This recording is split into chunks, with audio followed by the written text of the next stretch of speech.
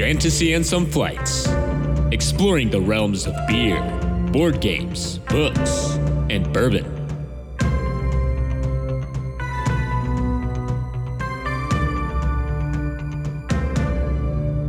Welcome to another episode of the Fantasy and Some Flights podcast. I'm Nelson. I'm Dalton. And we are drinking and talking about cooperative games today, which is a topic that I am very, very, very excited about. What about you? Yep. It's probably our favorite of the mechanics that we're going to go through in this kind of series that we're doing. So consequently, it's also the one that I think we've probably taken the least time to prepare for. We're like, oh, this is our favorite. We'll just kind of, we'll just wing it. It'll be fine. Yeah, I narrowed it down to with our recommendations, you get three, the low, medium, and complex recommendations. And I narrowed mine down to about 23. So there you go. I think that's reasonable. We'll just do a rapid. We'll just do a rapid fire here at the end, and I'll just start naming board games. But yeah, so before we dive into the topic, what's on your flight tonight? What are you drinking? Tonight I am drinking Long Branch, Kentucky Straight Bourbon Whiskey, which is distilled by Wild Turkey. And I'm branching out a little bit. Wild Turkey is not typically one of my favorites, so that's why it was a bit of a stretch, but it caught my eye because I like the bottle shape. I collect the corks of bottles that I finish. And I really liked the cork on this one. It has kind of a cool design and a cool shape. And then when I picked it up, it is Matthew McConaughey came alongside and sort of co-designed it, which when I saw it, I was like, well, it's probably bad then, right? Because a celebrity comes in and so they're just wanting the name brand on it or whatever. My feeling on it is that it's okay. I think it's in the high 30s and I think I wouldn't pay high 30s for it again. So it's probably jacked up because Matthew McConaughey's name is on it, which is probably expected and fine. It's a little oily, which I don't like oily bourbons typically, but it's almost slick and the legs on it are almost non-existent, which is if it has if legs would be when you tilt the glass and you see the water bead down it, and that will happen for a very. You can read my mind and understand what question I'm going to ask before I even ask it. Yeah, and what are legs? That's also that's a wine term. Also, I think it was actually probably popularized there. I don't know that for a fact, but it means that there's a higher water content, and so if something is very high, if you took Bacardi 151, it would have no legs because the legs are the water accumulating on the glass as the alcohol evaporates out and dripping down because water has a really high surface tension, so it wants to hang out together, and so it accumulates as a droplet on the glass and then comes down, and then you see a line of liquid on the edge of the glass where it was tilted and now the liquid level is falling below.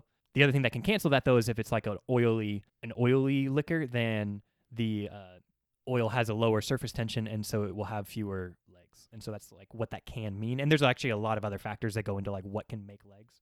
But because this has a fairly low alcohol content at 43%, which means it has a consequently high water content, you would expect it to have legs, and it doesn't, which means that it's oily. After that, it's sort of you taste it, and it's slippery, and then it goes away, and it leaves you with a smoky taste afterwards, which is actually kind of nice. That's the part that I do like. And it's very wood forward, so bourbon can also have vanilla, or it can have sometimes honey and other flavors that are wrapped into it. This one's very woody, and then it goes away, and then you have a smokiness afterwards, which is kind of nice. So that's why I say there are nice things about it, but things I also don't like, and it ended up just kind of being okay. So I will probably use it as here, you want to try a whiskey that Matthew McConaughey? Here, let me pour this for you, and I'm gonna have this other thing. Exactly. I'm very excited to try it. Yeah. Yeah, but the good thing is it's a very simple flavor profile. So it's if you want to taste wood and smoke, this is what that is. But yeah, no, that's really cool. I like how we've kind of transitioned into the beer, board games, books, bourbon, and science podcast now, learning about evaporation and condensation. All right. Well, yeah, that's what's on my flight. What's on your flight tonight? You're going to be very, very proud of me. So I went to the okay. store. Yeah. I went to the store to buy a beer for this episode, right? I was like, I'm gonna get something that's not an IPA. I've been doing IPAs this entire time. I'm gonna do something that's not an IPA, and or so an APA? or an APA or a pale ale. I was gonna get something I dark. was waiting for the shoe to drop. No, I was waiting. I was gonna get something dark, and so I went to the store, and then I saw the IPAs, and I ended up getting an IPA. But it's the thought that counts. I thought about not getting an IPA, and I did. I did get an IPA, but I went to the store with the intention of not getting it. So. Well, you're right. I was proud of you. But anyways, I picked up an IPA that I've actually had before. It's called Lift Off, and it's by Daredevil Brewing Company, which is a brewing company right outside of Indianapolis, or right in Indianapolis. Okay. And it's a West Coast IPA. So the West Coast IPA is it's a little bit more hoppy. So it uses the hops to kind of get bitter flavors or like pine flavors, fruity flavors, as opposed to like the hazy IPA, which kind of uses the hops to get the aroma more so. Okay. It's kind of what I like. It's less malty, but it like hits harder, which is why I picked it up, because I was like, ooh, I like West Coast IPAs. But there are a couple different IPAs, which I'll probably end up getting into in later episodes as I go through the spectrum of IPAs. But so the West Coast IPA is less hoppy than like a double or a triple IPA. This one is sitting at a 7.2% ABV, and it's like 72% IBU. Which that's the International Bitterness Unit or something like that. Is that right? Yeah, it's something like that. I don't remember what it's called exactly, but basically the higher the number, the more bitter the beer is. And so like some of your doubles and triples are going to be upwards to 100 or over 100, whereas like a Pilsner or something is going to be like less than 10. And so 72 is kind of like getting into the higher hop range. So if I was going to walk myself up, then this would be like my second or third step in evolution of IPAs. Yeah, so when you're going from like a stout or a porter, which is something that's going to be very low in IBUs, it's not going to be hoppy like at all. You move into like a session IPA, which would be more like there's an all day IPA by Founders, which is phenomenal. I love that beer. That's around like probably like 45 ish, and then like as you move up into like an APA, it's gonna be like 60. Then this is 72, and then you're gonna get like your triple IPAs are gonna be like 10,000. They're actually not gonna be that high. Right about. Yeah. But the one thing that like with the higher IBUs, it makes me thirstier, and so Okay. I have to remember that my thirst will not be quenched by drinking more of the high IBU beer. especially when you're recording a podcast episode and you need to be able to like enunciate with some sort of clarity. Exactly. So I'm going to be double fisting here with my water to Okay. make sure that to make sure my voice doesn't get too raspy. I'm enjoying this one. I bought it actually. I went out and I was gonna go and buy it probably like yesterday, but then we had like a surprise birthday party for Dalton on Zoom. Yeah. So I that went was out. awesome. I went out earlier to get one because I had run out of beer, so I could have a beer with the birthday boy. So Yeah. so belated happy birthday to you, Dalton. Thank you. Which I was drinking wine for, but then I switched to whiskey later in the call. So I got to hit all my major food groups. Yeah, I think the only thing you're missing is ice cream and peanut butter. Ice cream and peanut butter.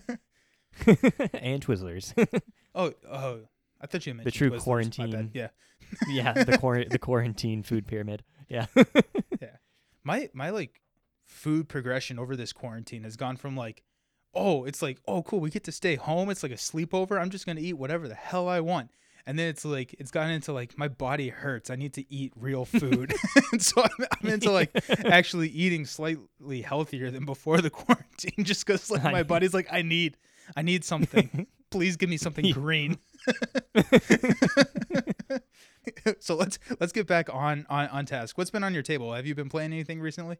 On my table, I tried Orleans recently. I love that game. Yeah, I didn't realize you had played it. I played it for the first time over Tabletop Simulator, and I feel like it's either like a top 25 or it's like right there, like it's like 26th or something. And so it's right there, and I really liked that game. It felt like it took like the elements that I like out of Scythe and added like a bag building element, so there's that like little bit of randomness of you're like buying workers, like worker tokens, and like throwing them into this bag and then drawing a random assortment of them, and then you're trying to complete different actions based on which workers you drew. I like bag building as a mechanic. It's sort of similar to the deck building that we talked about in the last episode. In this one, you're not like drawing all the way through your bag, so you're but it has that same feel of like trying to control the randomness of your bag as you go. And am I trying to buy like higher like more powerful workers, but what if I don't draw them? Do I need to just get like an assortment of like the low level workers or whatever to complete normal actions more frequently? So kind of trying to make those decisions. We both do. We have very analytical minds. We like break board games apart. Like the first time we see them and play them, we try to like understand them. I was terrible at that game. I was god awful. I think the winner doubled my score. Oh, Like ooh. it was really bad. I had like 60 and he had like 130 something. It was like really bad. This game is like 1,000 tiny cuts that like added up over time, you know? And it's like I knew like well ahead of time. I was like, man, I have lost this game so hard. But That's I really enjoyed it. It is frustrating, and that was one like I guess complaint is I knew like way ahead of time, but also that I had lost. But also it was like, okay, this is kind of my fault. Like I see where I've gone wrong. You know, I could do things to try and remedy it, but I also like, you know, I built my bag in a certain way, so I'm kind of locked in. But the game wasn't like too long to where I felt like it was just dragging on. And also there's very little downtime in that game. You actually take almost all your turns simultaneously, which I love when a game does that. It was like I was still able to play even though I was losing. So I didn't feel bad to like continue playing the game. And it wasn't like too long to where I was like just stuck like wallowing in how bad I had lost. So yeah, I would highly like recommend the game, especially if you like engine building, if you like bag building and those types of elements. I really had a lot of fun with it. Yeah, I think I've played it once, maybe twice, and I really Gotcha. liked it. I think there was a mechanism in the game that was like kind of trashing your workers, but basically you sent them off to a sideboard to do something. Yeah. I thought that was awesome. I really like that mechanic on how to like thin Mhm. your bag or thin your deck on Yeah. Yeah. like to get some of the unneeded workers out there to like, because it was like, was it a one-time ability action that It's one of the actions that you can do on your board. Yeah, so you can do it every turn if you want to. And actually, the guy who won built his whole strategy around doing that action. And like halfway through the game, the point where I realized I had lost. So all three of us are in my work Dominion group, and so we're very familiar with like the terms that we kind of talked about last week, like trashing cards and that sort of thing. And so myself and the other guy, the guy who did not win, we were both off like doing other things and ignoring this mechanic. And the guy who won was focused on that mechanic. And I said at some point, I was like, oh, that's the trash mechanic in this game. Like, that's how you get workers out of your bag. And we all sort of went like, oh. And that's when like both he and I realized like we lost. Like we're too far behind, you know, because the other guy had been like thinning his deck with it. But it was a cool way to take like trashing and still make it like you can score a ton of victory points doing that, like the way the mechanic is built. So it was a cool sort of like double dip. I just like neither of us realized at the front how critical it was to be doing that. It's definitely one that I want to get to the table again because I haven't played it in probably like 2 years. Yeah. As soon as I played it, I was like, oh, I bet that's a game Nelson would like. Because Nelson, you know, you've listened already and know Nelson really likes engine builders, and that's kind of the core of that game. So as soon as I played it, I was like, if you haven't played this game, I need to buy it and show it to you because it's really good. Yeah, it's a great game. So yeah, I've been playing a lot of games. So when the quarantine started, we kind of set out this thing where it's like we're gonna play a board game every day, and it was awesome for like the first 60 days. But and like it is still a lot of fun. But like my summer classes have started I'm going through like my graduate program, and like so my summer classes have started, and those go later into the night, and so like yeah. I like walk downstairs. I'm like dead tired because I've been sitting in the same spot for like 14 hours during the day. I'm like, okay, we have to play a board game. I'm like, no. Oh, jeez. Like I can't think. So a lot of the Instagram posts have been like pretty simple games like King Domino or like cooperative games, which is kind of fun for like the topic that we're gonna have tonight. But it's been just like, oh man, I don't want to think. But yeah. but it's been really fun. I was talking with the Mad Board Gamer from the Gamecasters podcast. I was talking with him on Instagram about Terraforming Mars. So he has Terraforming Mars, and we were talking about the Prelude expansion for Terraforming Mars, which is just like a kick start to your expansion. I think we've talked before where you think that Seven Wonders Leaders is the greatest expansion of all time. I think I have to modify that. I think Prelude is the greatest expansion to a board game of all time. Yeah. I don't know if that's just because you like Terraforming Mars so much, though. But it is amazing. It probably is. I totally agree. It really is. It cuts off a good bit of time, but basically what Prelude does is it like kick starts your engine. So you get like 2 like Prelude cards where like maybe you get a little bit more production or you get to terraform a little bit. So it kind of gives you, it like sets you in your ways. And so like we were talking, and he played with Prelude for the first time, and he really liked that. But so like talking with him, I was like, okay, I got to play Terraforming Mars again. So we played Terraforming Mars on Sunday. Every single time I play that game, I'm reminded of how good that game is. It was so good. I played the Saturn Systems, which is the corporation that wants to get the Jovian tags, and we Yeah, it was a great play. I went for like a high science, high card drawing engine just so I could see if I could like Mhm. draw the Jovian tags, because one Oh, of yeah, the yeah. mechanisms in the game is there are cards that's like you get 1 point for every Jovian tag you have. And the tag being like a symbol that's on the card. Yeah. So I was drawing multiple cards a turn, and I only found one of those. So I only ended up getting like 4 points for my Jovians, which is like nothing. Aw. But Wow. Yeah, that's kind of surprising. I mean, it is kind of like it's a function of Terraforming Mars. Like sometimes you just don't draw the right cards, but it's nice that the game allows you to sort of try to mitigate that, but it is painful when you like spend resources to try to mitigate it and then it doesn't pay off still. And it's like, oh man, I'm really in trouble here. it was a fun playthrough because it was a different strategy than I had tried before.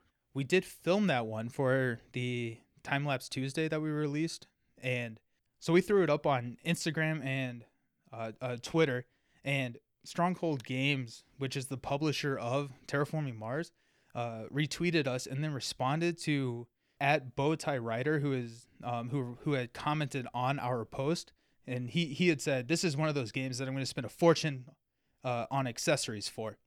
And Stronghold Games responded to him saying, "Just wait and see what we are bringing out for this ... smiley face." And Oh man. talk about cliffhangers. Because Talk about dangling the bait. Yeah. Come It's on, like- don't leave me hanging. okay, well you gotta let me know. You can't just like do that and sign off.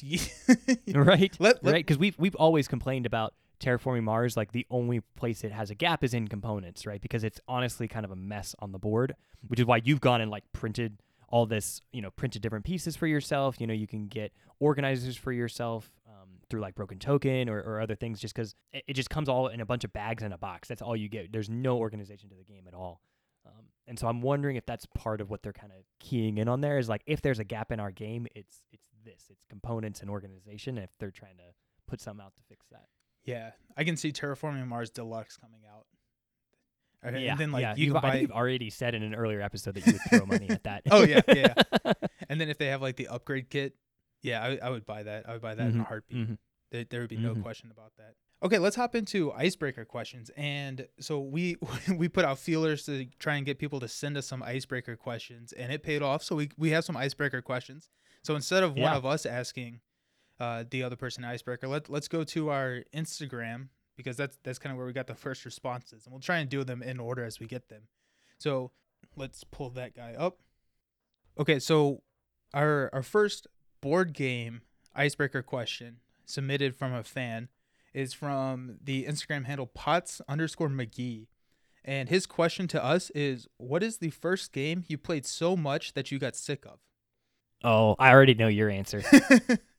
What's my answer? Your answer's Dominion. Yes, that is true. I think Dominion is preceded like a week in front of Pandemic. Like I think I hit that threshold of Dominion and Pandemic right at the same time, because those were like the two board games that we had in college, and we just played them all the time. And then I remember I went to a game store down in South Indiana on my way home one time and dropped like $200 and just like came back with like a stack of board games. Like, we're playing these now.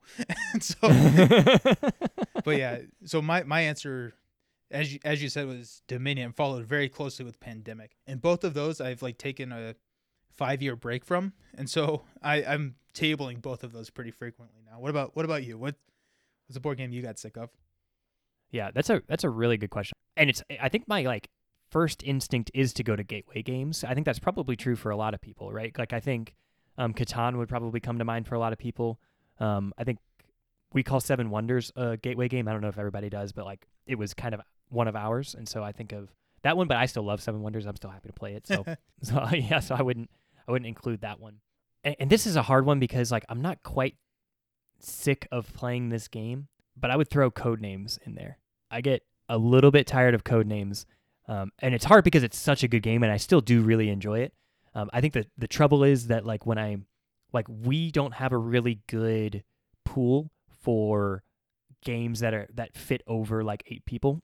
I think we've talked about that before, and so like it's when like we are hanging out and there's like a large group of people, it's like basically the thing that's natural to bring to the table. My family does the same thing, and so like my family always wants to play it, and it is a really good time, and everyone's having a good time, so like I really enjoy it. But like my experience of it just kind of like drops off because like I've played it so much at this point that it's just like if I was playing it less frequently, I think I would enjoy it more. So I'm still willing to play it. It's just like if we have a large group of people and everyone's like, what do we want to play? It's like I'm trying to throw anything out there that's like not a Codenames, because I'm like I play enough Codenames in a given year that I don't really need to play more of it. That's a hot take right there. I know. There's some people that will be mad if they hear you say that, because Codenames is a beloved game. Yeah, it's a great game. But I can see that, especially like when I do enjoy Codenames at like the 6-player count a little bit more, because with 8, it just you get so much arguing back and forth between the team. But okay. Yeah, and there is like criticism of Codenames. There is a ton of downtime because like half of the time you're not doing anything, right? And so like if I'm the like clue giver, then I enjoy Codenames more because like I'm actively involved. But if I know it's like a group of like 10 and I'm just going to be like a member of a team, I'm not going to be like actively involved, and they may not even need my input, like when it is our turn, if the clue giver gives like a fairly straightforward clue. So I just kind of like struggle to like stay engaged in it. So I still enjoy it, but I am more tired of it than like when it first came out, and I was like, that was all I wanted to play. You want to do one more? Yeah, that was a great one. Let's do one more. Yeah. So this one also came from Instagram. This is from user handle M_Sirocco. And his question, this is a mean one. I don't know if I want to answer this one. It's okay. We'll just edit it out. It's fine. Yeah. Okay. If you had to remove one from your life entirely, what would it be? Books, board games, or alcohol? Oh, man. Oh, why'd you do that? Oh, that I literally created a podcast so I could talk about those things. I don't like that question. I know. Well, I do like the question because it makes me think. I'll go first. I think, I would have to remove alcohol. And that does make me sad because I enjoy the culture of it. I enjoy like, exploring like new alcohols and figuring out what I like and like developing my own palate and like all that. But when I think through board games are the first one that like when I went through those 3, it's like I would absolutely not give up board games. Agreed. There's no way I would do that. Because the other 2 are selfish things and the board game is a communal thing, right? It's like I'm doing this with people. There's no way that I would ever like give that up, because then like I wouldn't be able to spend time like with you or with like groups of friends. Like those are group activities that I can't give that up. And then like books are like sort of the same. It's just like not to the same degree, but like typically I'm reading books first of all as like a personal, like I'm like regulating myself, right? Like I read books to like escape, or I read books to calm down, or I read books to give my mind a rest. I read books for enjoyment. There's a lot of like personal, emotional reasons why I read books. They kind of keep me healthy. And then, but I also read them because like you and I read the same things. So we're going to have like discussions about them, and we're going to share them with friends, and I'm going to talk about them with my uncle, and I'm going to talk about them with like all these people, and I'm going to like enjoy that conversation. So again, it's like, it is personal, but it's also like external, and I'm not going to be able to give that up. Alcohol is like a very personal thing, right? Like it doesn't make me healthier. Wait, what? Yeah, even if I want to pretend it does, it doesn't. I think I have more fun like around groups of people when I am drinking, but I also know that I could have fun around those groups of people without the drinking. So I would have to give up the alcohol. What about you? Okay, so I wanna ask a clarifying question before I answer the question. So I have been told many times by my wife that I am not allowed to say that I am reading a book when I'm listening to an audiobook.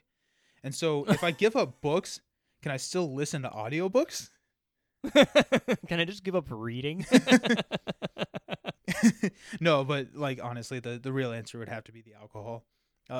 It's for the same reasons that you gave, and I really do enjoy the board game, the community. Like that was the one that I was like, I'm not gonna give this one up, because I of those 3, that's the one I probably enjoy the most. And then the books, like that just helps me. I like to think about books because I have a very analytical mind, and I like the books that kind of like help me immerse myself into a world where I don't necessarily need to analyze everything. I like to do that, but like there are books out there where I can just like sit back, relax, and just like listen to it. So like the Lit RPG series that we've been listening through, like some of those where it's just like, it's a happy going, like, and I can just kind of escape a little bit. I had a friend describe those types of books as like a popcorn series, you know? Yeah, like yeah, it's sort yeah. of like a snack. Like you just kind of enjoy it, and it's not super deep. I talked about the Rosie Project in the previous episode. That was kind of like that book filled that for me. There's a bunch of books that we read that are like very intense and very serious, and then there are books like that you just kind of read because it's fun to pick up and enjoy. So yeah, I totally hear you. Yeah, so M_Sirocco, that was a rude question, but I think we're both going to settle on alcohol for that one. Yeah, it would make for a less enjoyable podcast for you all, though. So think Yeah. carefully before you ask questions like that. Yes, please submit responsibly. Yes. Please submit responsibly. So a little plug right here. We are loving getting the icebreaker questions. We're not looking at them beforehand, which is why there's a little bit of a delay us pulling them up. But send them in. So send them to our Gmail, which is fantasyandsomeflights@gmail.com. And or send them to our Instagram, or just contact us. If you do that, just in the subject line, just put like books icebreaker or board games icebreaker. That way we know not to look at it. Send us more, because those are fun. I enjoy both kind of thinking on them. Yeah, those are good. Yeah, thanks, guys. All right, so let's dive into the main topic. Let's talk about cooperative games. And Let's do it. I'm actually kind of surprised that our intro went I don't think it went long, but how excited we are to talk about these games. I thought we would try and skip a couple of those segments just to dive in. That's true. Yeah, just okay, I am drinking bourbon. What are you drinking? I don't know. It's something with alcohol, but let's go. Yeah. So let's define a cooperative game.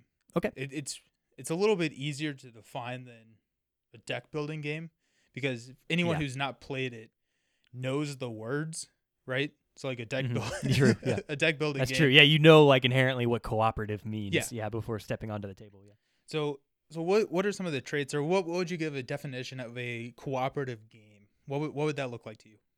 Yeah, the main thing I think that sets a cooperative game apart is that success in the game is defined by the players winning or losing together, right? Like the players at the end should have the same status or score typically. Although a lot of cooperative games don't use score, right? But the players will either all win together or they will all lose together. That would be one characteristic in general of cooperative games. Maybe now would be a good time to take that definition, which I think is a great definition, and kind of talk about maybe what we're not including in this discussion.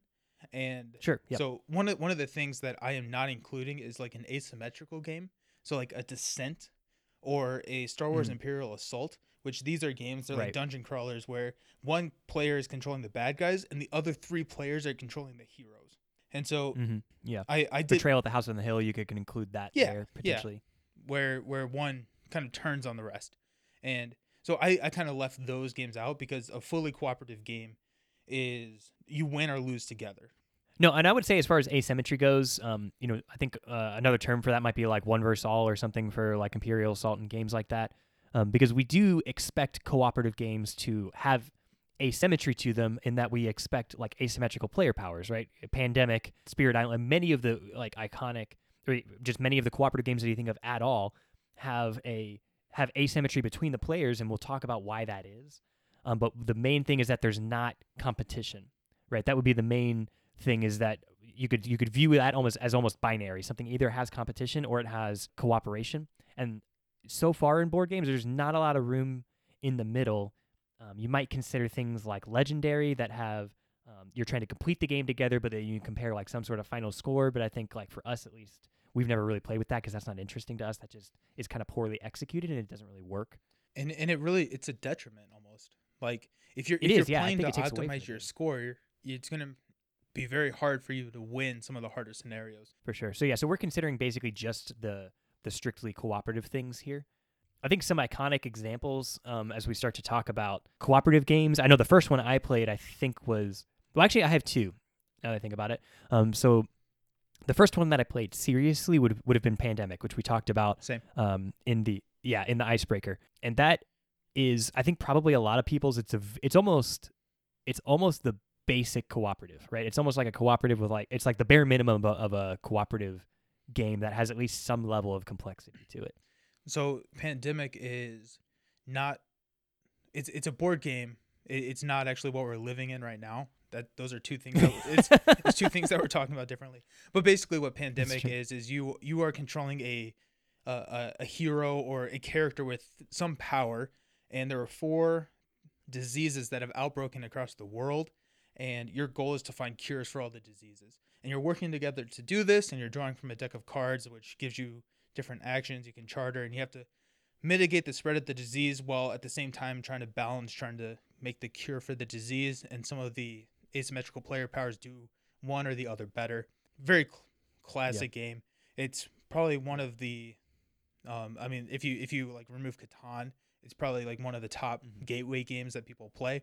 It's very approachable for new gamers because it's a cooperative game. If I'm teaching someone a board game in the sense of like a strategy type board game, or like if I want to get them into a Euro, Pandemic is one of the games where I start because it's a cooperative game. Because it's typically with a cooperative game, everyone's winning or losing at the same time. So it's everyone's experiencing the same emotions. And so if you throw someone into a game of like Catan, and someone's played 300 games of Catan, and you're playing with someone who's never played a game of Catan before, it's probably not going to be a very good experience for them because they will lose. However, if someone's played 300 games of Pandemic, and you throw a new player in with a game of Pandemic, you all win or lose together. And so it's a much more positive experience for a new player as well. I read in preparation for this episode that Matt Leacock, who designed Pandemic, did it after realizing that competitive games were damaging to his relationship with his wife. And so he wanted a game that he could play kind of with her. So Pandemic was not the first cooperative game, but it was one of the more popular early ones. The first one that I played, and I think is one that's, again, maybe not the first cooperative game, but kind of defining for the genre, is the Lord of the Rings cooperative board game. Have you ever played that? I have not. And you're talking about, you're not talking about Journeys to Middle Earth, right? It's not Journeys to Middle Earth. I think Journeys to Middle Earth was, I haven't played it, so I actually don't know a lot about it. It's a very Gloomhaven-esque type. Oh, okay, no. Okay, it's not that at all. It's like, there's like a tracker that has like the hobbits on it, and then there's a tower that represents Sauron, and if Sauron ever like captures any of the hobbits, or like they're like moving towards each other, like the hobbits start like totally safe and they move towards the right, and Sauron starts on the far right and he moves towards the left, and if he ever like enters the same space as one of the hobbits, then that player basically is removed from the game. And the hobbits have like different powers. I remember the first time I played it was like in early high school, and I wasn't a big board gamer, and I didn't like it. It was too like I just didn't get it, and like it was really hard. It's like a really hard game. Now I think if I went back and played it, I think I would really probably enjoy it better, but it had a lot of those early elements of a cooperative game that you look for, like the asymmetrical player powers and that sort of thing. So that was my kind of like first experience. It's kind of an iconic cooperative game in that sense. Yeah, mine was definitely pink. But I do like what you said, like that what do you look for in a cooperative game? And you said asymmetrical player powers. So let's dive into that a little bit more. Like, what are some of the traits that you are looking for? Or like, what are good traits and what are bad traits to like a cooperative game? Like, what would make you say, "Ooh, that's good"? And I think asymmetrical player powers is number one for me. There are a couple of games that don't have asymmetrical player powers that I enjoy that are cooperative, and I want to get into those a little bit in the review section. But those are kind of outside of the normal cooperative game of like, you know, we're gonna sit down and we're gonna play Pandemic. Right. Asymmetrical player powers are something that I really look for, right? Like you too, I assume. Absolutely, yeah. And I think one of it is that a player, as a cooperative game, you need to feel like you're kind of like playing your part, like you're contributing, right? And so the asymmetrical player powers, or like having maybe it could also be like having responsibility for like a different task or a different like part of the game that like only you can do for some reason, and that encourages teamwork, and it encourages selfless decisions. So like, you know, you might have a character who is like better at tanking damage for some reason, right? We've hit that in like Eldritch Horror or Arkham Horror living card game, where you have characters that for whatever reason maybe they have more health, or they have more of or something else, or they can reduce the amount of damage that they're taking. You know, maybe they have some sort of shield or something, and so that leads them to kind of jump into danger ahead of their teammates because they're like, this is my job, like let me do this, and that feels like you are making. Like, first of all, you get to feel like you're kind of making that sacrifice, kind of maybe getting back to the hero concept. You get to play the hero a little bit. Yeah. But it encourages the teamwork, and every team member kind of has to play their role, because if that person isn't taking that damage, then someone else has to, and now the team kind of like falls apart, right? And so now you're losing the game only because you made decisions that didn't directly play into what you're kind of good at or what your responsibility is on the team. Absolutely. I think we kind of dived into that a little bit in our Gloomhaven episode where we talked about how in like a 2-player party, it'd be very hard to have a party composition that didn't include like the brute, which is, the damage taker, because you have to have Right. you have to have kind of a different subset of skills when you're playing. Like it'd be harder, like if you're playing a cooperative game where you're playing two characters that are very similar, I would expect that cooperative game to be harder than if you're playing two characters that are good at different things, right? So Absolutely. something that I would look for in a cooperative game would kind of like play off of that idea is that there are multiple things that you have to be doing. You have to, and this kind of plays into probably a point that we want to talk about later, which is complexity. But I don't necessarily want a cooperative game where there's one thing to be doing. I want there to be like a mitigation of multiple different factors in a game, and I want different players, their player power to be good at different things. So that way it does help combat the alpha gamer, which is what we'll get into, where a player kind of takes over and plays a solo board game. We'll probably get into that a little bit later, but if you have different factions or different abilities that are good at doing different things, it kind of helps the player realize like, oh, this is what I'm doing. This is what I need to contribute to the team, and I'm the best at doing that. So let me do that. To play off of that a little bit, again, kind of combating the alpha gamer, a player needs to be able to. There's this balance in cooperative games where you want to be able to make decisions with the team, but you need to be able to make decisions independent of the team. And as I was doing some research, preparing for this episode, there's a really good paper. If I read their names, I would totally mess it up. But Zegal et al. I sound really fancy if I say it that way. We'll link it in the show notes, and you can try and pronounce it. Exactly, it'll be in the yourself, show notes if you want to find it. But they wrote an article, Collaborative Games, Lessons Learned from Board Games. And they talked about in there that a player must have the ability to make decisions and take actions without the consent of the team. And the reason that's important is I want to be able to discuss what I'm doing with you, but I don't want to do everything based on like a vote, right? Like I need to have autonomy. I need to have the power to influence the game of my own accord and only take so much input from the team or from the other players as is interesting to talk through, right? But not so much where they are, again, like you said, kind of telling me what to do, or specifically where they can prevent me from doing something that I want to do. I should be able to take my own turn of my own accord in a cooperative game. That is interesting. I do really like that. And I didn't get to read the article before the podcast, but I'm definitely going to go look it up in the show notes after it's done. Yeah. Because that is something that is a common theme amongst all of my top cooperative games, is that a lot of these games you can discuss what you're doing with the team, but you don't have to do what the team says, right? You can take you can take your own actions and you can do that.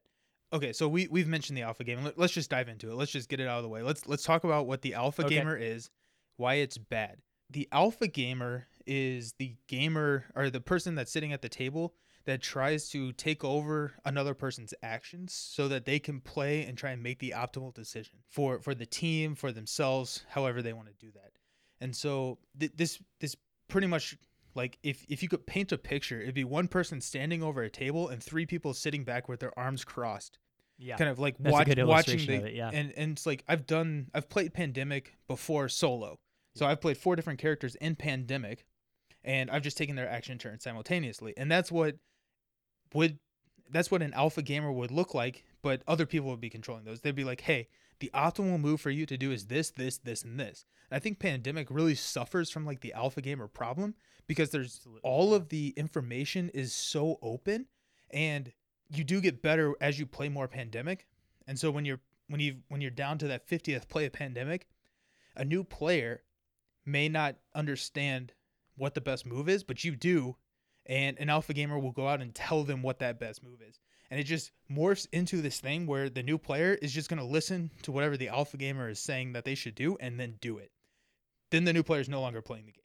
And so you are the person that I sit down with and I'm like, ooh, I like how Dalton handles new players with cooperative games to prevent the alpha gamer. And that's like, you want to explain that, how you like talk through like their options? Yeah. And I think I thought about this for the first time playing Pandemic, and because I found myself wanting to do that, and maybe even seeing other players doing it, And I also saw it in Axis and Allies, which is not a cooperative game, but two teams against each other. And so I saw it like within a team where one player, a stronger player, is telling the other player what to do. So instead of doing that, trying to say things like, okay, well, here are your options, and listing out like, here are the things that you're capable of doing on your turn. Because one thing about cooperative games is a lot of times there is the element of the game fighting you going on, right? In Eldritch Horror, this is the Mythos phase, right? In Dead of Winter, it's everything that the zombies do, like on their turn. In Gloomhaven, it's the enemy's turns, right? And so there's this large component that is that can be really complex. There can be a lot of rules associated with it about what the board is going to do that for a typical player actually like doesn't really matter. There can be one player who understands what's going to happen and just kind of like walks everyone through it. And then the other players just kind of focus on taking their turns. And so for a new player, it can be confusing. It can be like, well, there's all these rules, and it's like, no. Here's what you can do on your turn, right? Pandemic, there's like 6 actions you can take or whatever it is. And so kind of like refocusing them on that can help. And then the other thing is if you're able to like list through their options and say like, here are some things that you could do that would be helpful, and they're still having trouble making a decision, then I think you can start to talk through like, well, here's like maybe what our party needs right now. And you can ask that as a question, like, what do you think our party needs to have happen? Or you can ask it to the table and kind of open it up for discussion. Or you can frame it up yourself. You can say something like, I see this as like a growing problem. Do you have a way to like combat that? Or do you have a way to do something about that? Yeah, and there are games which I think are they're not my favorite games where a player has to actively take it upon themselves to not alpha game. So one of the ways that I've seen this combated, or like the game kind of sets up ways to mitigate the alpha gamer, is like a limited knowledge versus like a total knowledge. So like Pandemic, you could do that as like you're playing a hand of cards. We just play them on the table. Just it's a little bit easier to help think through because Pandemic can be a very hard game depending on how you set up the epidemics in the deck. But like like Gloomhaven, which is a game that we've talked a lot about, which is a phenomenal game, and it has your character's actions are a hand of cards, and you are not allowed to necessarily talk with your character or with your team of what you're going to be doing. You can give very vague information on what you're doing, right? But like you cannot alpha game Gloomhaven because another player cannot pick your actions for you. You have to pick and choose what actions you're taking that round, which is a way to mitigate alpha gamer. Gloomhaven also has the other way that I've seen to mitigate the alpha gamer, which I prefer a little bit more, which is just complexity. If you can make a complex game that it's just like a lot to go through, and it's like I'm having a hard time figuring out what I'm going to do on my turn, I'm not even going to look at what you're going to do on your turn because it's just too much. Right. It's just too much. So like I think right. Arkham Horror Arkham Horror LCG has this where you've built your like deck and you know what's in your deck, and like if I know what's in your deck, that's just too much, right? Like that's just a lot of knowledge. Right. There are people out there that do it, but that they're just smarter than I am. And then I had that exact same sort of thought process of like, how do you combat an alpha gamer? And I had hidden information as the first one, a hidden hand of cards, a hidden personal objective, anything that was like information that you have that the rest of the board does not. Complexity, we see that in Spirit Island, which we've talked a lot about, Gloomhaven, some other ones. And then the last one I had written down, you brought up a little bit in Gloomhaven, but I wanted to just call out specifically, is restriction on communication. So Gloomhaven as a rule, and we talked about this in the Gloomhaven episode 5 or something like that, a couple episodes ago, where you are only, by the rules, only allowed to say certain things about what you're going to do that turn.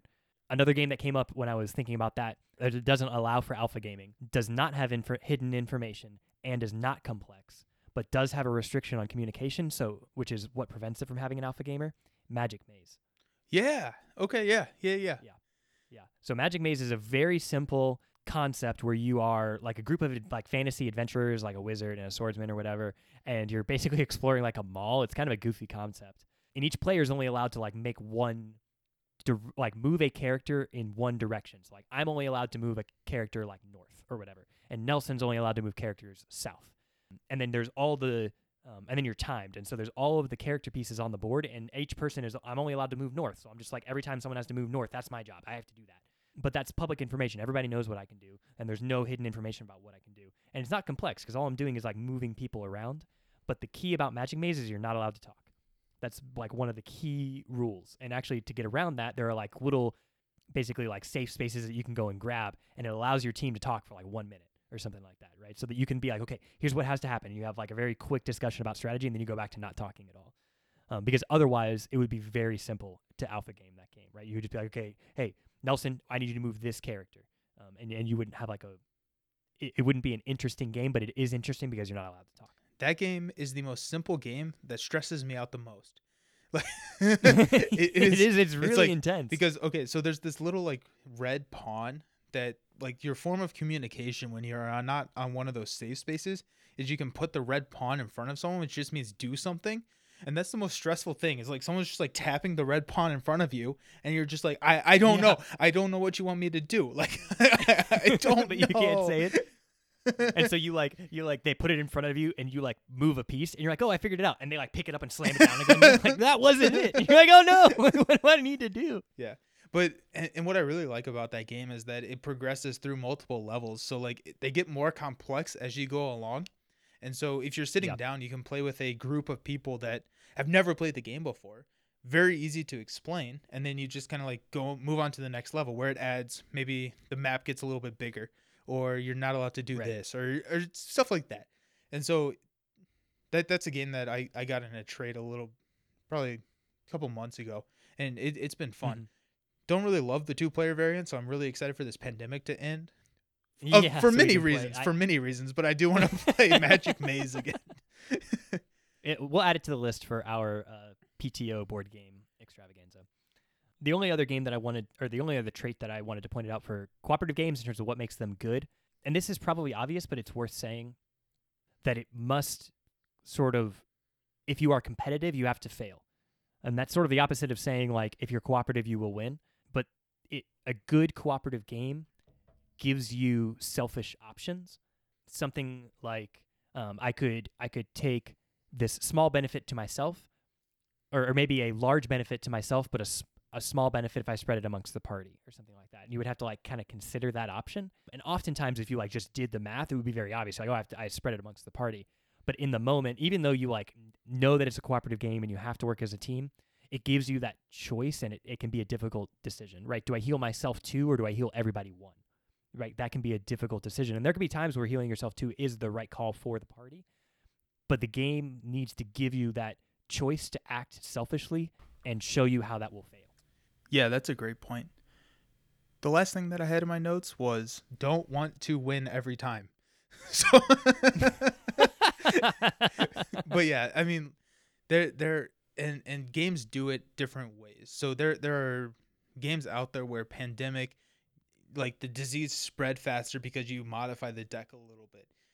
In Spirit Island, you can add invader traits where like if they invade into a land that doesn't have a town, you build a town.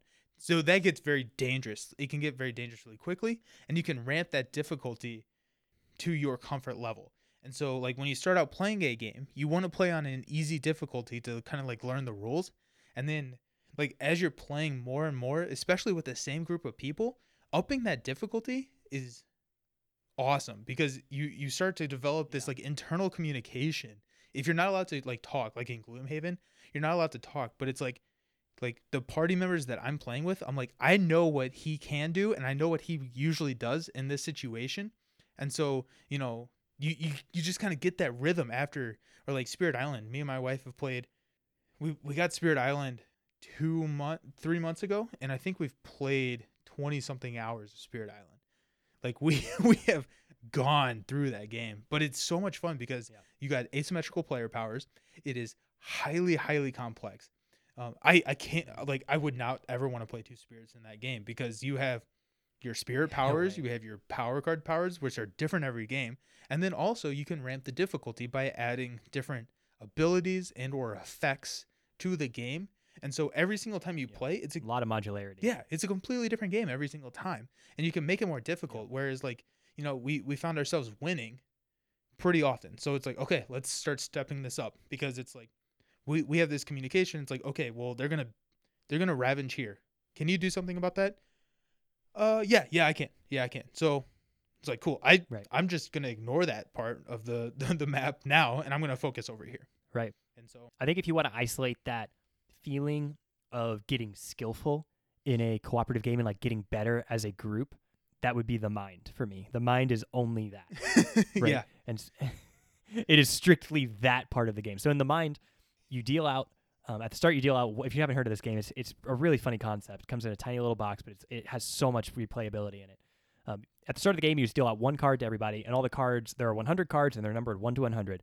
And your goal is to place them from the smallest number, increasing to the largest number in order, right? So, like, if I have the number 1, we're going to say, like, 3, 2, 1, go.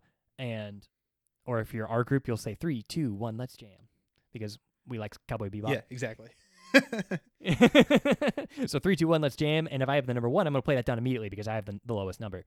But then everybody else is going to have to kind of figure out how long to wait before they play down a number, right? And so there's kind of this like meta that develops of like our team, what is our timing? How long do we wait for a jump of 10? How long do we wait for a jump of 2, right? And if two people are looking at each other and they both kind of like stutter towards the middle, like what happens? Does our, who goes first depending on who's the more aggressive player? So there's just, that's the game, and it's so simple that it kind of isolates that portion. Oh, and I didn't say it. In the mind, you're not allowed to talk. That maybe is obvious. Otherwise, this game would be very easy to play. But in the mind, you're not allowed to talk, and so that's why you're kind of having to wait and time out. So it isolates that portion of getting skillful and getting to get farther and farther in the game by getting dealt more cards. So by the end, you're hoping to get to where you dealt like 12 cards with each player, and you're trying to get all the way through all those numbers. It's a really fun game. You can get a ton of replayability out of it for a very simple concept. Yeah.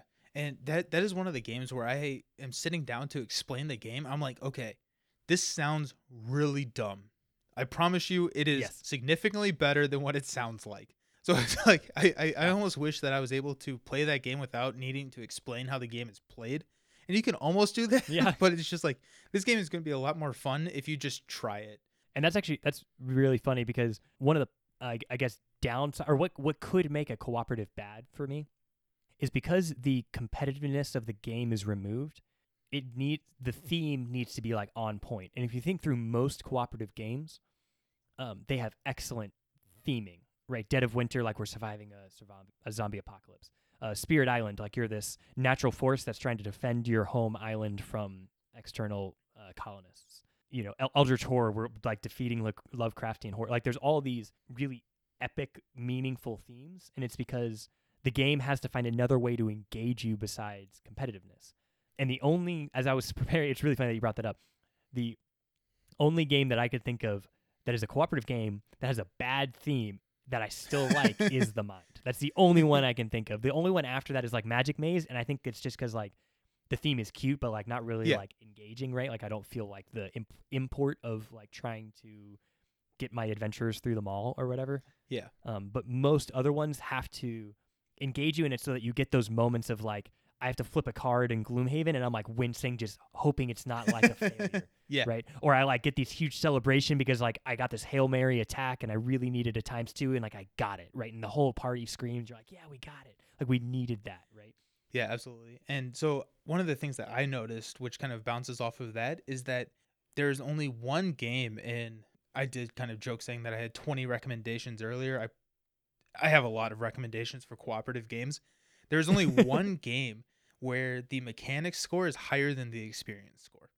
Oh wow! And so that is a little bit of a personal bias, just because I enjoy cooperative games. I like to play them, but also if you have a very high mechanics, that is harder to play as a cooperative game.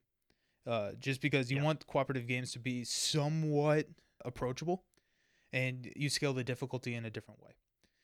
There are some exceptions to that rule, but yeah, I just kind of thought that was interesting. Is like the mechanics are lower on average than what a Euro game would be, but the experience is higher on average than like a heavy strategy game like that. So that's kind of like, that's what I had for what makes a co-op good versus like what makes a co-op bad. So we've both kind of talked about why cooperative games are one of our favorite genres or one of our favorite mechanics in a game. So Nelson, just to ask you, like, why do you like cooperative games so much? Because I typically don't get to win games, and this is a nice chance for us to all lose together. So I can just drag the team down, and then everyone's like me. No, but so that is a joke, but there is some truth in that joke where I do like cooperative games because it's a nice break from your traditional strategy or Euro game where someone has to win, someone has to lose. Where it's like, okay, if you're playing that all the time, then weaker players are not going to get rewarded as much. Whereas Right. like a cooperative game, it's a nice break. I wouldn't want to play all cooperative games and I wouldn't want to play all Euro games, but it complements the Euro games fairly well because you win or lose as a team. And it kind of brings us back because there have been some games, and like as I've gotten older, I don't really care as much, but there have been some games where like I'm a little upset after the game just because of how badly I have won, or somebody has been upset with Sure. how poorly they have lost. And that goes away Mhm. in a cooperative game because you're all on the same team. And so it's kind of a nice thing to kind of like this is probably way more than actually what is going on, but it's like this when it comes down to it, we're all doing this to have fun and to be together, and it's just like cooperative Absolutely, yeah. games really bind the group when you're playing. And Absolutely. so I think that's really why I enjoy the cooperative games kind of sprinkled in, is like almost as a like subtle reminder that hey, we're all on the same team here. Let's play and have some fun. Absolutely. Like I'm playing a board game at its heart to spend time with you. Unless I'm like a competitive chess player or something, right? Like Yeah. I'm playing this board game to like spend time with my family, to like spend time with my friends when I'm bored at home during quarantine, stuff like that. And so like I have friends where like being competitive and being good at a game is what we find as fun. So we play Twilight Imperium, right? And that works for us, but that same group really likes playing Spirit Island together, really likes playing we play a lot of Nemesis together also. I don't know if you've played that I haven't. played No. Nemesis. Concept is like a group of people trying to escape a dying ship that's kind of being invaded by like think of like Dead Space if you've ever played that video game. Also like you could feel like Alien, even just like the movie Alien, where it's like our ship is like shut down and there's all these like aliens that are trying to kill us that are like crawling out of vents and stuff. Nemesis has a cool mechanic where, and Dead of Winter kind of also has this, where we either all lose together, or some or all of us win.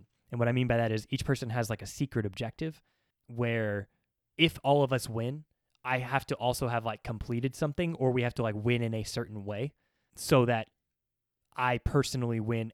But that only works if the whole group wins. So I'm still fully invested in all of us getting off the ship, but I want us all to get off the ship and for myself to have a certain number of like weapons or whatever, right? There's like kind of like secret objective. It feels a lot like Dead of Winter in that sense. Yeah. But really great theme, again, like trying to escape the aliens, right? No alpha gaming because of like hidden knowledge, and the hidden knowledge in this case is, first of all, like a bit of your hand of cards, but more importantly, like what your secret objective is.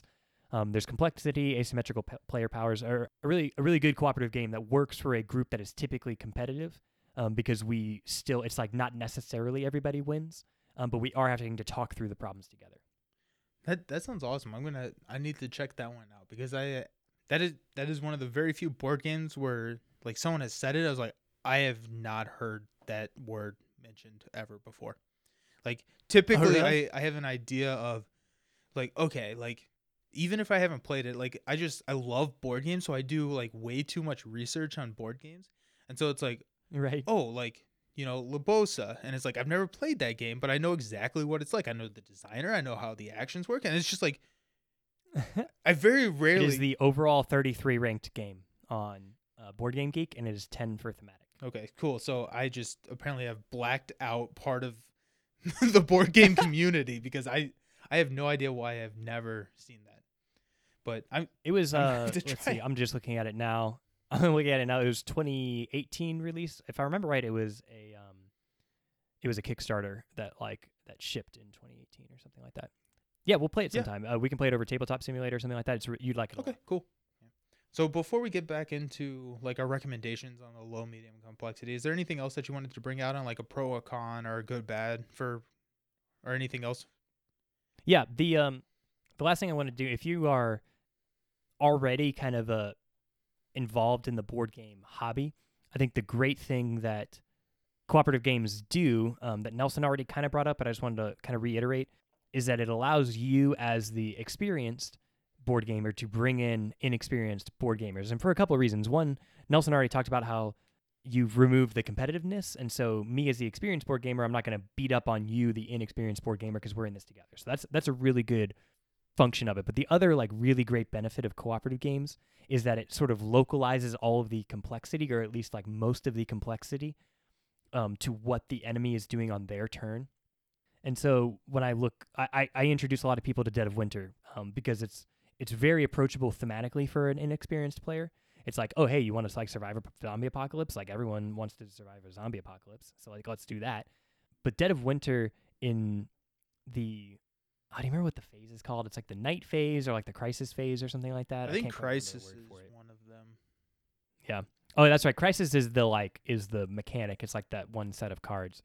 I don't remember. There's a phase for like time passing, and there's a lot of complicated things that happen in that phase, but only one player needs to be able to do them, right? Like you do the I'm the one who like spawns all the zombies. For people to take their turn, they really don't need to understand what's happening there. So I think it allows me to understand this complex game, but sort of like dumb it down for a new player. You can sort of do the same thing with Spirit Island of like, okay, so then we're going to do the explore, build, and ravage phase, but like you really don't need to know how that works. Like I will handle that. Just know that bad things happen. Yeah. No, that's a really good point. I do think that bringing people in a cooperative game really kind of opens their mind to, oh, this is what board gaming can be. And then easing them into the complex cooperative or the competitive games is really an easy step from like a Pandemic or a any of the other low complexity cooperative games. You want to dive into recommendations? Yeah, let's do some recommendations. So we're going to keep with the same kind of strategy that we held in deck building episode a couple episodes ago, where we're going to walk through a simple recommendation each. And this time I did prepare 2 recommendations for each category because you did that last time. So this time, if you take mine, I will be prepared. And we'll walk through kind of a very simple cooperative game. If you're just wanting to get your toe wet and kind of see what it's about, take one of these. A medium complexity game, and then a very complex game, which is where we tend to kind of hang out. So Nelson, what would be your recommendation for a simple cooperative game? So I am not making a joke when I wrote down 6. So you said that you came up with 2. Oh my goodness. I ranked 6 of them, and the one that I had at the top of the list is a little bit of hype and a little bit of I knew that you were not going to pick this game, and that's The Crew. And so The Crew is a new game, and it's a trick-taking game, but it's a cooperative trick-taking game. And so what a trick-taking game is, if you think of like hearts or spades or euchre, where you're sitting across and typically it's like a team, or you have to like bid, I'm going to take this many what they call tricks, and everyone plays a card, and then the high card or the trump card wins the hand, then you have won the trick. What The Crew does is it takes that entire concept and makes it cooperative. Like, it's super simple, because all it is that there are 4 suits of cards. There's like pink, blue, yellow, and green. And then there are different missions that you go on. So the theme is like you are launching into outer space. You're a space crew. And so everyone gets dealt out the deck. And then like the first mission, you flip up the top card of like a little tiny, small little deck, which mirrors the big deck. And all it says is that the first player has to take the trick with the yellow 4 in it. And so you have to work with your team to make sure that the player who is the first player takes the yellow 4, just wins the yellow 4. Very simple, but like it's simple in rule sets, but complex, because as you go through, there are 50 missions in the book, and it gets up to like, level I don't want to spoil too many of the missions because they're fun, but like, some of the like sub 10 level is like, here are the 3 cards and you have to take them in order. So now you have to take the yellow 4 first, then the green 3, and then the pink 9. And those are distributed out to different players, and you have to like work together to make sure that it's like, oh, okay, so I see that Dalton needs to take the yellow 4. I have the yellow 4. How do I make sure that Dalton gets to take the trick with the yellow 4 in it? And so it really, it's phenomenal. Like, it is super hyped up right now, and there's a reason for that. Like, it just came out, and I picked it up for like $20 maybe. Like, it was not a lot of money, like, at all.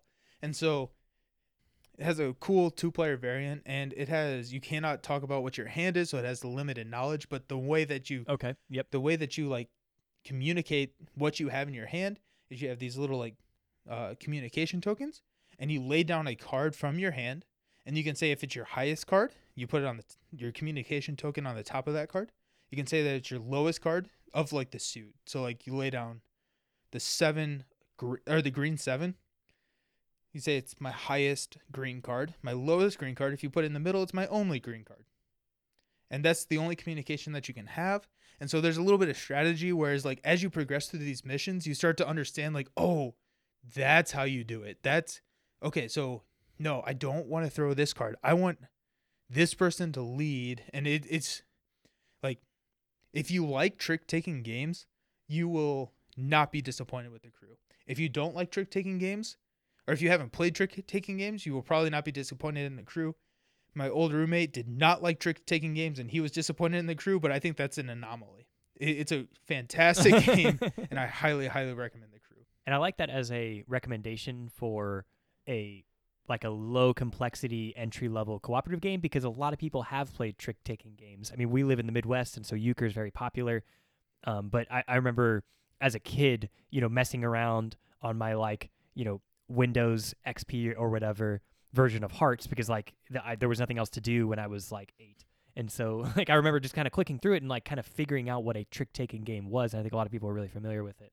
So that's the great thing about that game, is that you will already, if you've played any sort of trick-taking game, you'll understand the majority of how to play that game. It's just a couple of extra rules to make it a cooperative game, and you'll have a lot of fun. Absolutely. So the mechanics, just running through the mech system real quick, the mechanics that I had were a 6.5. Nothing super flashy about the game, but I do like how they have 50 different games inside the box, because there's 50 different missions, 50 different ways to play the game. That's awesome. Checking that replayability. Oh, absolutely. Yeah. Yeah, so the mechanics were at a 6.5. The experience was at an 8. I have not played this game a lot, but every single time I've played it, I've really enjoyed it, and that's been with people who don't necessarily enjoy it. So I'm really excited to play this game with people that love trick-taking games, and I think, this will be one that just hits the table repeatedly for us. And then the components, The components I had at a 5. I mean, it's a deck of cards, right? The theme is pretty cool. Like you're going on a space mission, but it's a deck of cards. I mean the box is not a lot to it. 3 inches by 5 inches, so it's tiny. So I do like small boxes. I'm a fan of that. Yeah. But I mean, whatever, right? It's a deck of cards. Yeah. So that brings my overall weighted score to a 7.1. Yeah. Awesome. So what about you? What's your low complexity? So we talked about Magic Maze earlier, and that would be my low complexity game. So Magic Maze is very simple to set up. You're kind of just flipping tiles that show you the different rooms. When you open it up, you don't have to learn a player power, right? But you do have something that is asymmetrical that only you can do. And so it's the most extremely simplified version of an asymmetrical player power, which is I can only move in one direction. And it's cool because it introduces you to that feel. What does it feel like for people to be able to do different things and have a different role on the team? But it's easy to understand, right? Because there's not like Spirit Island, where I have to learn all these things that the spirit can do, and there's all these elements. It gets really confusing. Magic Maze is distilled down to just the core of a cooperative game. It's again in that $20-$25 range, really easy to pick up. And so for me, I had Magic Maze rated for mechanics. I had it rated at a 7, and that's because I think the movement portion, everybody doing their thing at the same time, I think that's really novel, and I liked that a lot. Experience I had at a 7.5. There's no downtime. You're typically very involved. You're looking at the board. There's a ton of replayability in it because it does actually scale up in complexity, and honestly, the later missions are pretty hard. It's hard to win some of the later missions in Magic Maze. And then components, I was kind of similar. I had that rated at a 5, and that's because I'm not crazy about the theme. The artwork isn't super intense, but the game, all the pieces that you need, they function perfectly well. The game's perfectly functional. It's just not necessarily pretty to look at or something like that. But a great pickup for someone who's looking for a first cooperative game. Yeah, and one of the things that I remember now, my favorite mechanic in that game is that the timer is done with a sand timer, so the hourglass, Right. And when you move on to like one of those safe spaces, what you do is you flip the sand timer. So like I think it's a 3-minute sand timer, and like there are spaces that you can move on where you flip the sand timer. So you get like another 3 Right. minutes. Yeah, that was. So you have to like kind of time that out on when do I want to jump on this, and like there's I've been sitting there like waiting and like, oh, does she see it? Does she see that she needs to move on to the sand timer? Oh my goodness! And then she just like flips it at the last second, and it's like, oh, she was just waiting. But it's like, oh man, I just like, oh yep, check my pulse. Yep, okay, it's pretty high. Yeah, I need to calm down. But I think that's really an amazing game. So let's snake draft it again. Medium. What's your medium recommendation? So my medium recommendation, I would go back to Nemesis, actually, which I talked about earlier.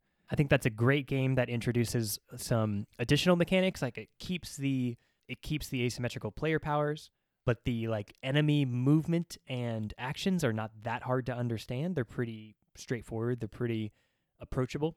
So like, and then there's also just this idea where you're crawling through a ship that's like falling apart, and you're trying to restart systems. And so if an alien pops out and enters like the same room that you are, you kind of lose like it changes the way your actions work.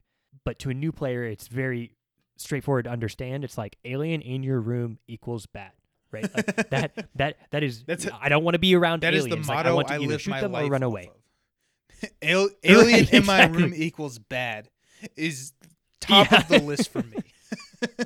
It's top of right. So like the interactions that it has like a medium complexity, but like the understanding is not like super. It's not like, again, I keep comparing things to Spirit Island because we've been playing a lot of that, but it's not like Spirit Island, Gloomhaven, some of your like high complexity things, where it's kind of difficult to understand how exactly the enemy is going to move. It's like, okay, there's an alien and they're going to move towards me, and I need to like figure out a way to deal with that. Like that's kind of how the enemy moves, and so it keeps it in that like it's introducing asymmetrical player powers. It's introducing secret objectives that are affecting the ways that players are moving and controlling their actions, but it's not like overly hard to understand. It's a great game. I recommend it highly. That's awesome. Considering it's a not a very well known game, not a lot of people know about it. I kind of, it's not that highly ranked, and some people that may be listening or speaking on the podcast have not heard about it. Run through your mech system for me.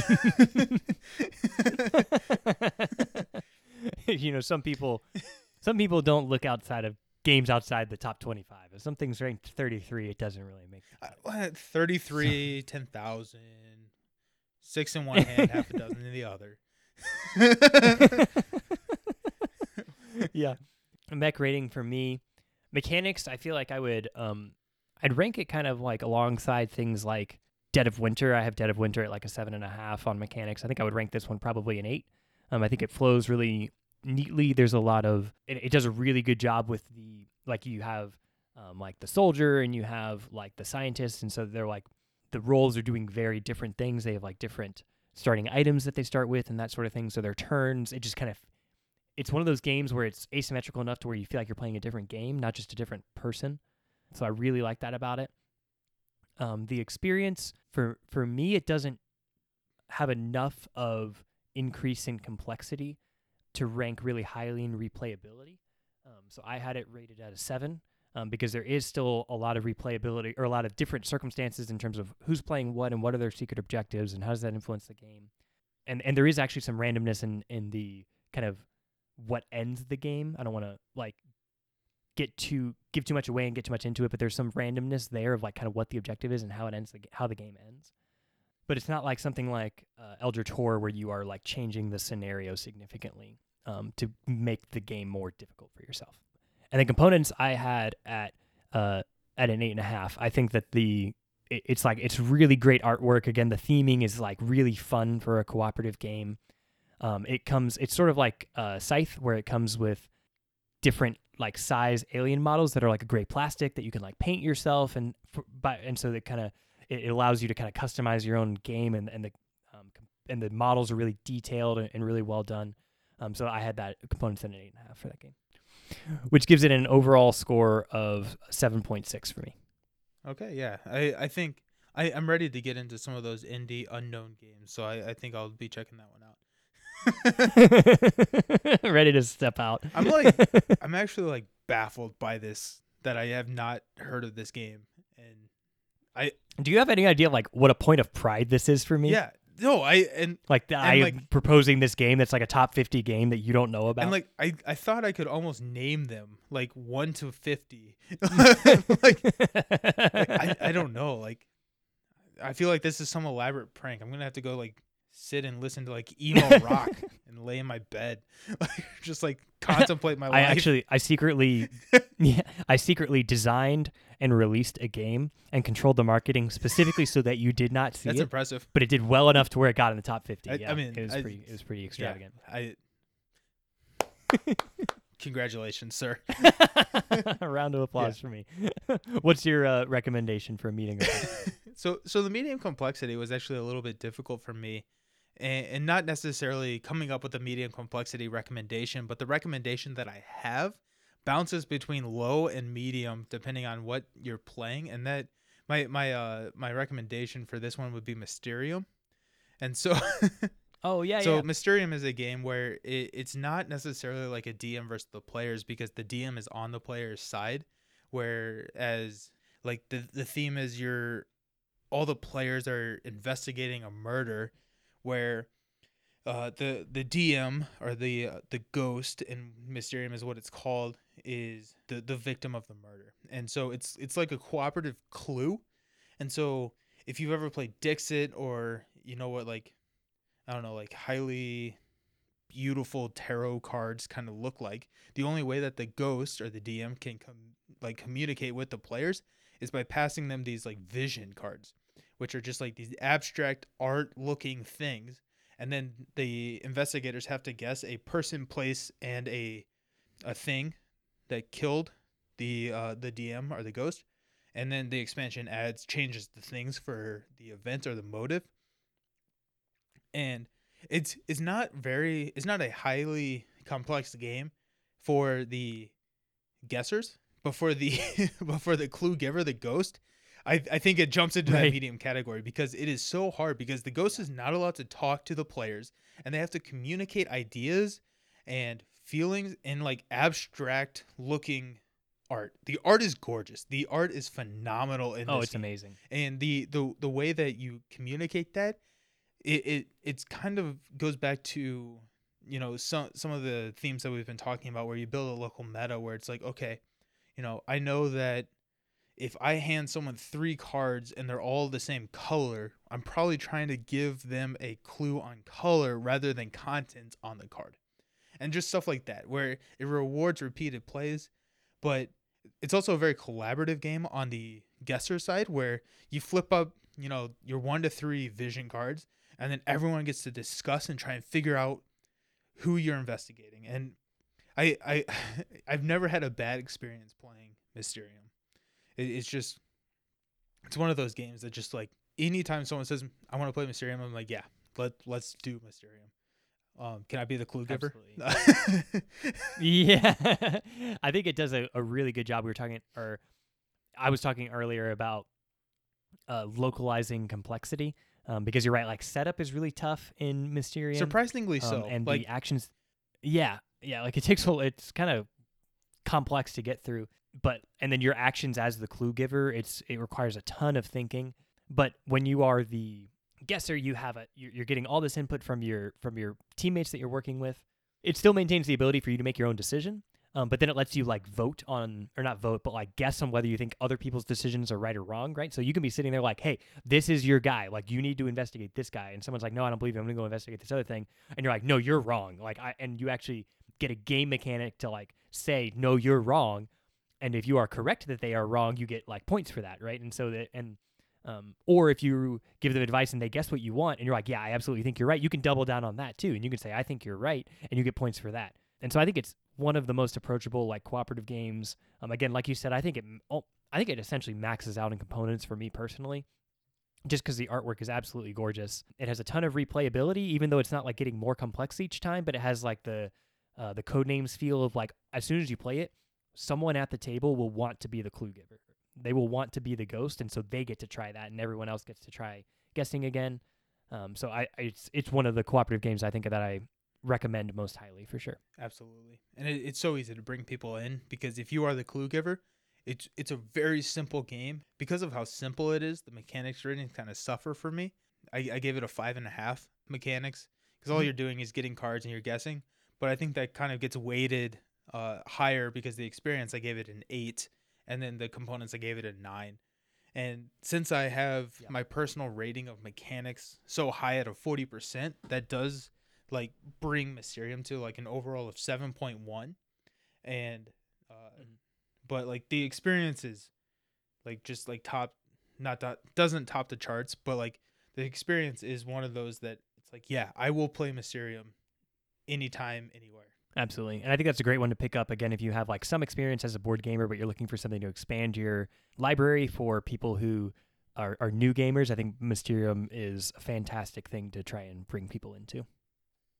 So what about our favorite category, the high complexity cooperative games? I mean, I think I know, but I have to ask you anyway. So what is your recommendation for high complexity cooperative games? Spirit Island. There it is. It is one of the games that I did not even think about not putting it in the high complexity. It is a very complex game, without a doubt. Like, I would not give this to a new player. There's a lot going on. Yeah. It's a lot to take in, and honestly, it's one of the cooperative games out there where if you don't understand at least a little bit what's going on in the enemy phase or like the game phase, it's not going to be good. You have to understand the mechanics of first they ravage, then they build, then they explore, and you have to like kind of understand how that works so you can mitigate it going forward, because you take actions before and after the enemy's phase. So it's like this interweaving web of complexity. And so without a doubt, it goes into the high complexity category. We have talked a lot about this game, but the other things that I kind of want to highlight is that every single spirit plays almost completely uniquely. They have 2 different tracks. They have innate abilities. They have a starting hand that is different than everybody else's. And then as you're going through the game, you're adding powers from a common pool. So like there's like minor and major powers that you can add to your hand, and the minor and major powers are a common pool. So whenever you gain a minor power or a major power, you draw 4 and you choose one of them. So you get to kind of like customize your deck to fit your play style. And there's so many spirits out there right now. I keep trying to get my hands on the Spirit Island promo pack 1, which comes with 2 spirits. I'm getting the promo pack 2 with the latest Kickstarter, which also is coming with like 12 new spirits. So like when this Kickstarter like gets delivered, I don't see myself like getting up from the table for like a week straight. Just like I'm going to play all of these spirits like in one sit, just because just a bunch of Spirit Island. I mean, and we've played it multiple times in the same day, in the same night. It just like, yep. Like I have yet, this is one of the games where I sit down and I'm like, I enjoy playing this game, and I will play this game multiple times. That is one of the longer games. So like Codenames, I'll do that. Mysterium, it's a fairly short game. I'll do that. Spirit Island takes 2 hours and I'll play it 3 times in a row. Like I will just do that. Yeah. Like I don't necessarily know what it is about that game that just like gets me going. I would say that for me, it's that if you are an experienced gamer and you like to do what we do and analyze the different mechanics that are at play in Spirit Island, I think Spirit Island is masterful at the execution of every mechanic in its game. It is masterful in the execution of making the game harder for you. The way that you get to implement that and the way that the enemies move and that sort of thing, it is insanely fun to look at and work through. It's masterful in the way that you grow, right? The like sort of engine building part that's going on, but it's really just like your own personal growth. It's masterful in the asymmetrical powers, because it's not like Pandemic where you feel like you're playing the game but with a slight twist of a different character. It feels like you're playing an entirely different game, right? When you're playing these different characters. So like it's almost like Gaia Project in that way. Like when I break down the different mechanics and like sections of the game, like almost sections of like the rule book, right? It's like this was done masterfully, and then I like flip to the next section. And it's like this was also done masterfully, and I like worked through the game, and it's all done that way. So, what is your mech rating for Spirit Island? Give us the rundown. Yeah, it's an interesting question because it's the only game that is now in my top 5 that we don't have a mech rating on record for. Because we did the top 5 Mm. board games where we in our show notes we posted our mech rating for that, and so this is the one that is kind of made its way into the top 5. So we haven't heard a mech rating for it, but mechanics is at an 8. Honestly, I rated this a while ago. I may bump that up. Just like I can't necessarily think of anything that's bad mechanic wise in there. I guess the only thing which I think of as a plus, but some people may think of as a minus, is as you add expansions, you are adding cards to like the major and minor power deck, which makes it harder Yeah. to look for that card that you necessarily need. But I think of that as more of a challenge than it is a detriment. It's like, okay, this Okay. is what I have. What can I do with it? Experience I have at a 9. Components I have at a 9, and that brings the overall to an 8.6. The one last thing I want to say for this is that I got this game in a trade, and I traded Seven Wonders Duel for it, and I think that is the greatest trade of all time. And then subsequently, Yeah, if there was ever a reason to do trades, it would be just like you are like the trophy case for why you would want yeah, to do exactly. trades. And then like in the next like math trade on Board Game Geek, I then got Seven Wonders Duel back. So like I was Nice. just like, yeah, I will give up Seven Wonders Duel for Spirit Island. Yeah, of course I'll do that, and never looked back. But well, I guess I did because I got it back. But whatever. but anyways, what Yeah. what are you capping off the discussion with? What's the high complexity cooperative game that you are recommending to our listeners? Yeah, so my high complexity, and this game has a lot of nostalgia for me. I think it would be one of my first cooperative games that I just really fell in love with. Robinson Crusoe, and actually I think it has like more of a title, right? It's Robinson Crusoe Adventures on Cursed the Island. Cursed Island, something. Yeah. I absolutely love that game. That is the first game that I ever played solo. So there's a really good solo variant of Robinson Crusoe, and I don't know. I feel like if I'm going to start raving about it, I'm going to rave about it for the same reasons that I rave about Spirit Island. That it has like multiple scenarios you can play through, so there's all this replayability built into it. There's again asymmetrical player powers. One thing I think that it does really well though is there's not that many things, or it's not that there's not that many things. There's things that you can do on your turn. It's that your turns are straightforward and like the phases kind of make sense, and you have a limited number of actions. And I love games that limit your number of actions. Robinson Crusoe, you get 2 actions, and each one represents half of a day. And so it's like I'm spending half of my day like foraging, or I'm spending half of my day building something or something like that. And you can do 2 different actions if you want. But if you do that, you incur a risk, and you have to roll this.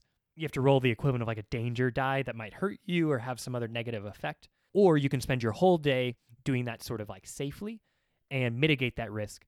And now you're not going to take any damage from it. And the first time you play Robinson Crusoe, you will do everything on a full day, and you will never roll one of those danger die, and you will lose the game.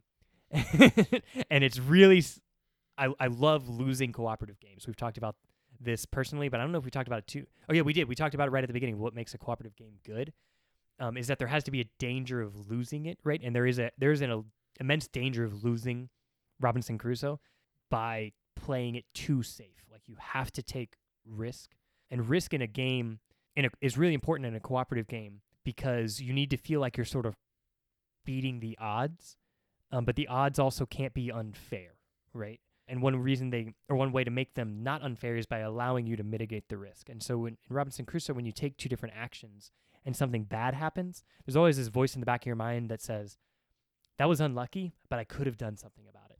And I chose this. And so it doesn't feel like I got cheated, right? It feels like this is the consequence of my hastiness, and I've been punished for that, and that feels right. And so it just feels so balanced. It feels so clean. You're only taking, again, those 2 actions, and so even explaining it to new players, even though it is a complex game, there's not that much they can do on their turn, and so it's not like an overwhelming amount of information coming in. And again, it was the first one that I fell in love with. So Robinson Crusoe, very highly ranked cooperative game for me. That is the game or one of the games where I bought Sight Unseen without actually understanding what was going on because of your recommendation.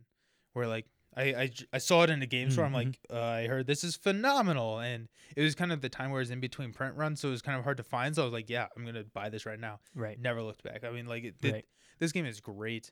It switched publishers about a year ago, and they put out a new expansion for it called Mystery Tales, which is like a campaign expansion, which I really want to try.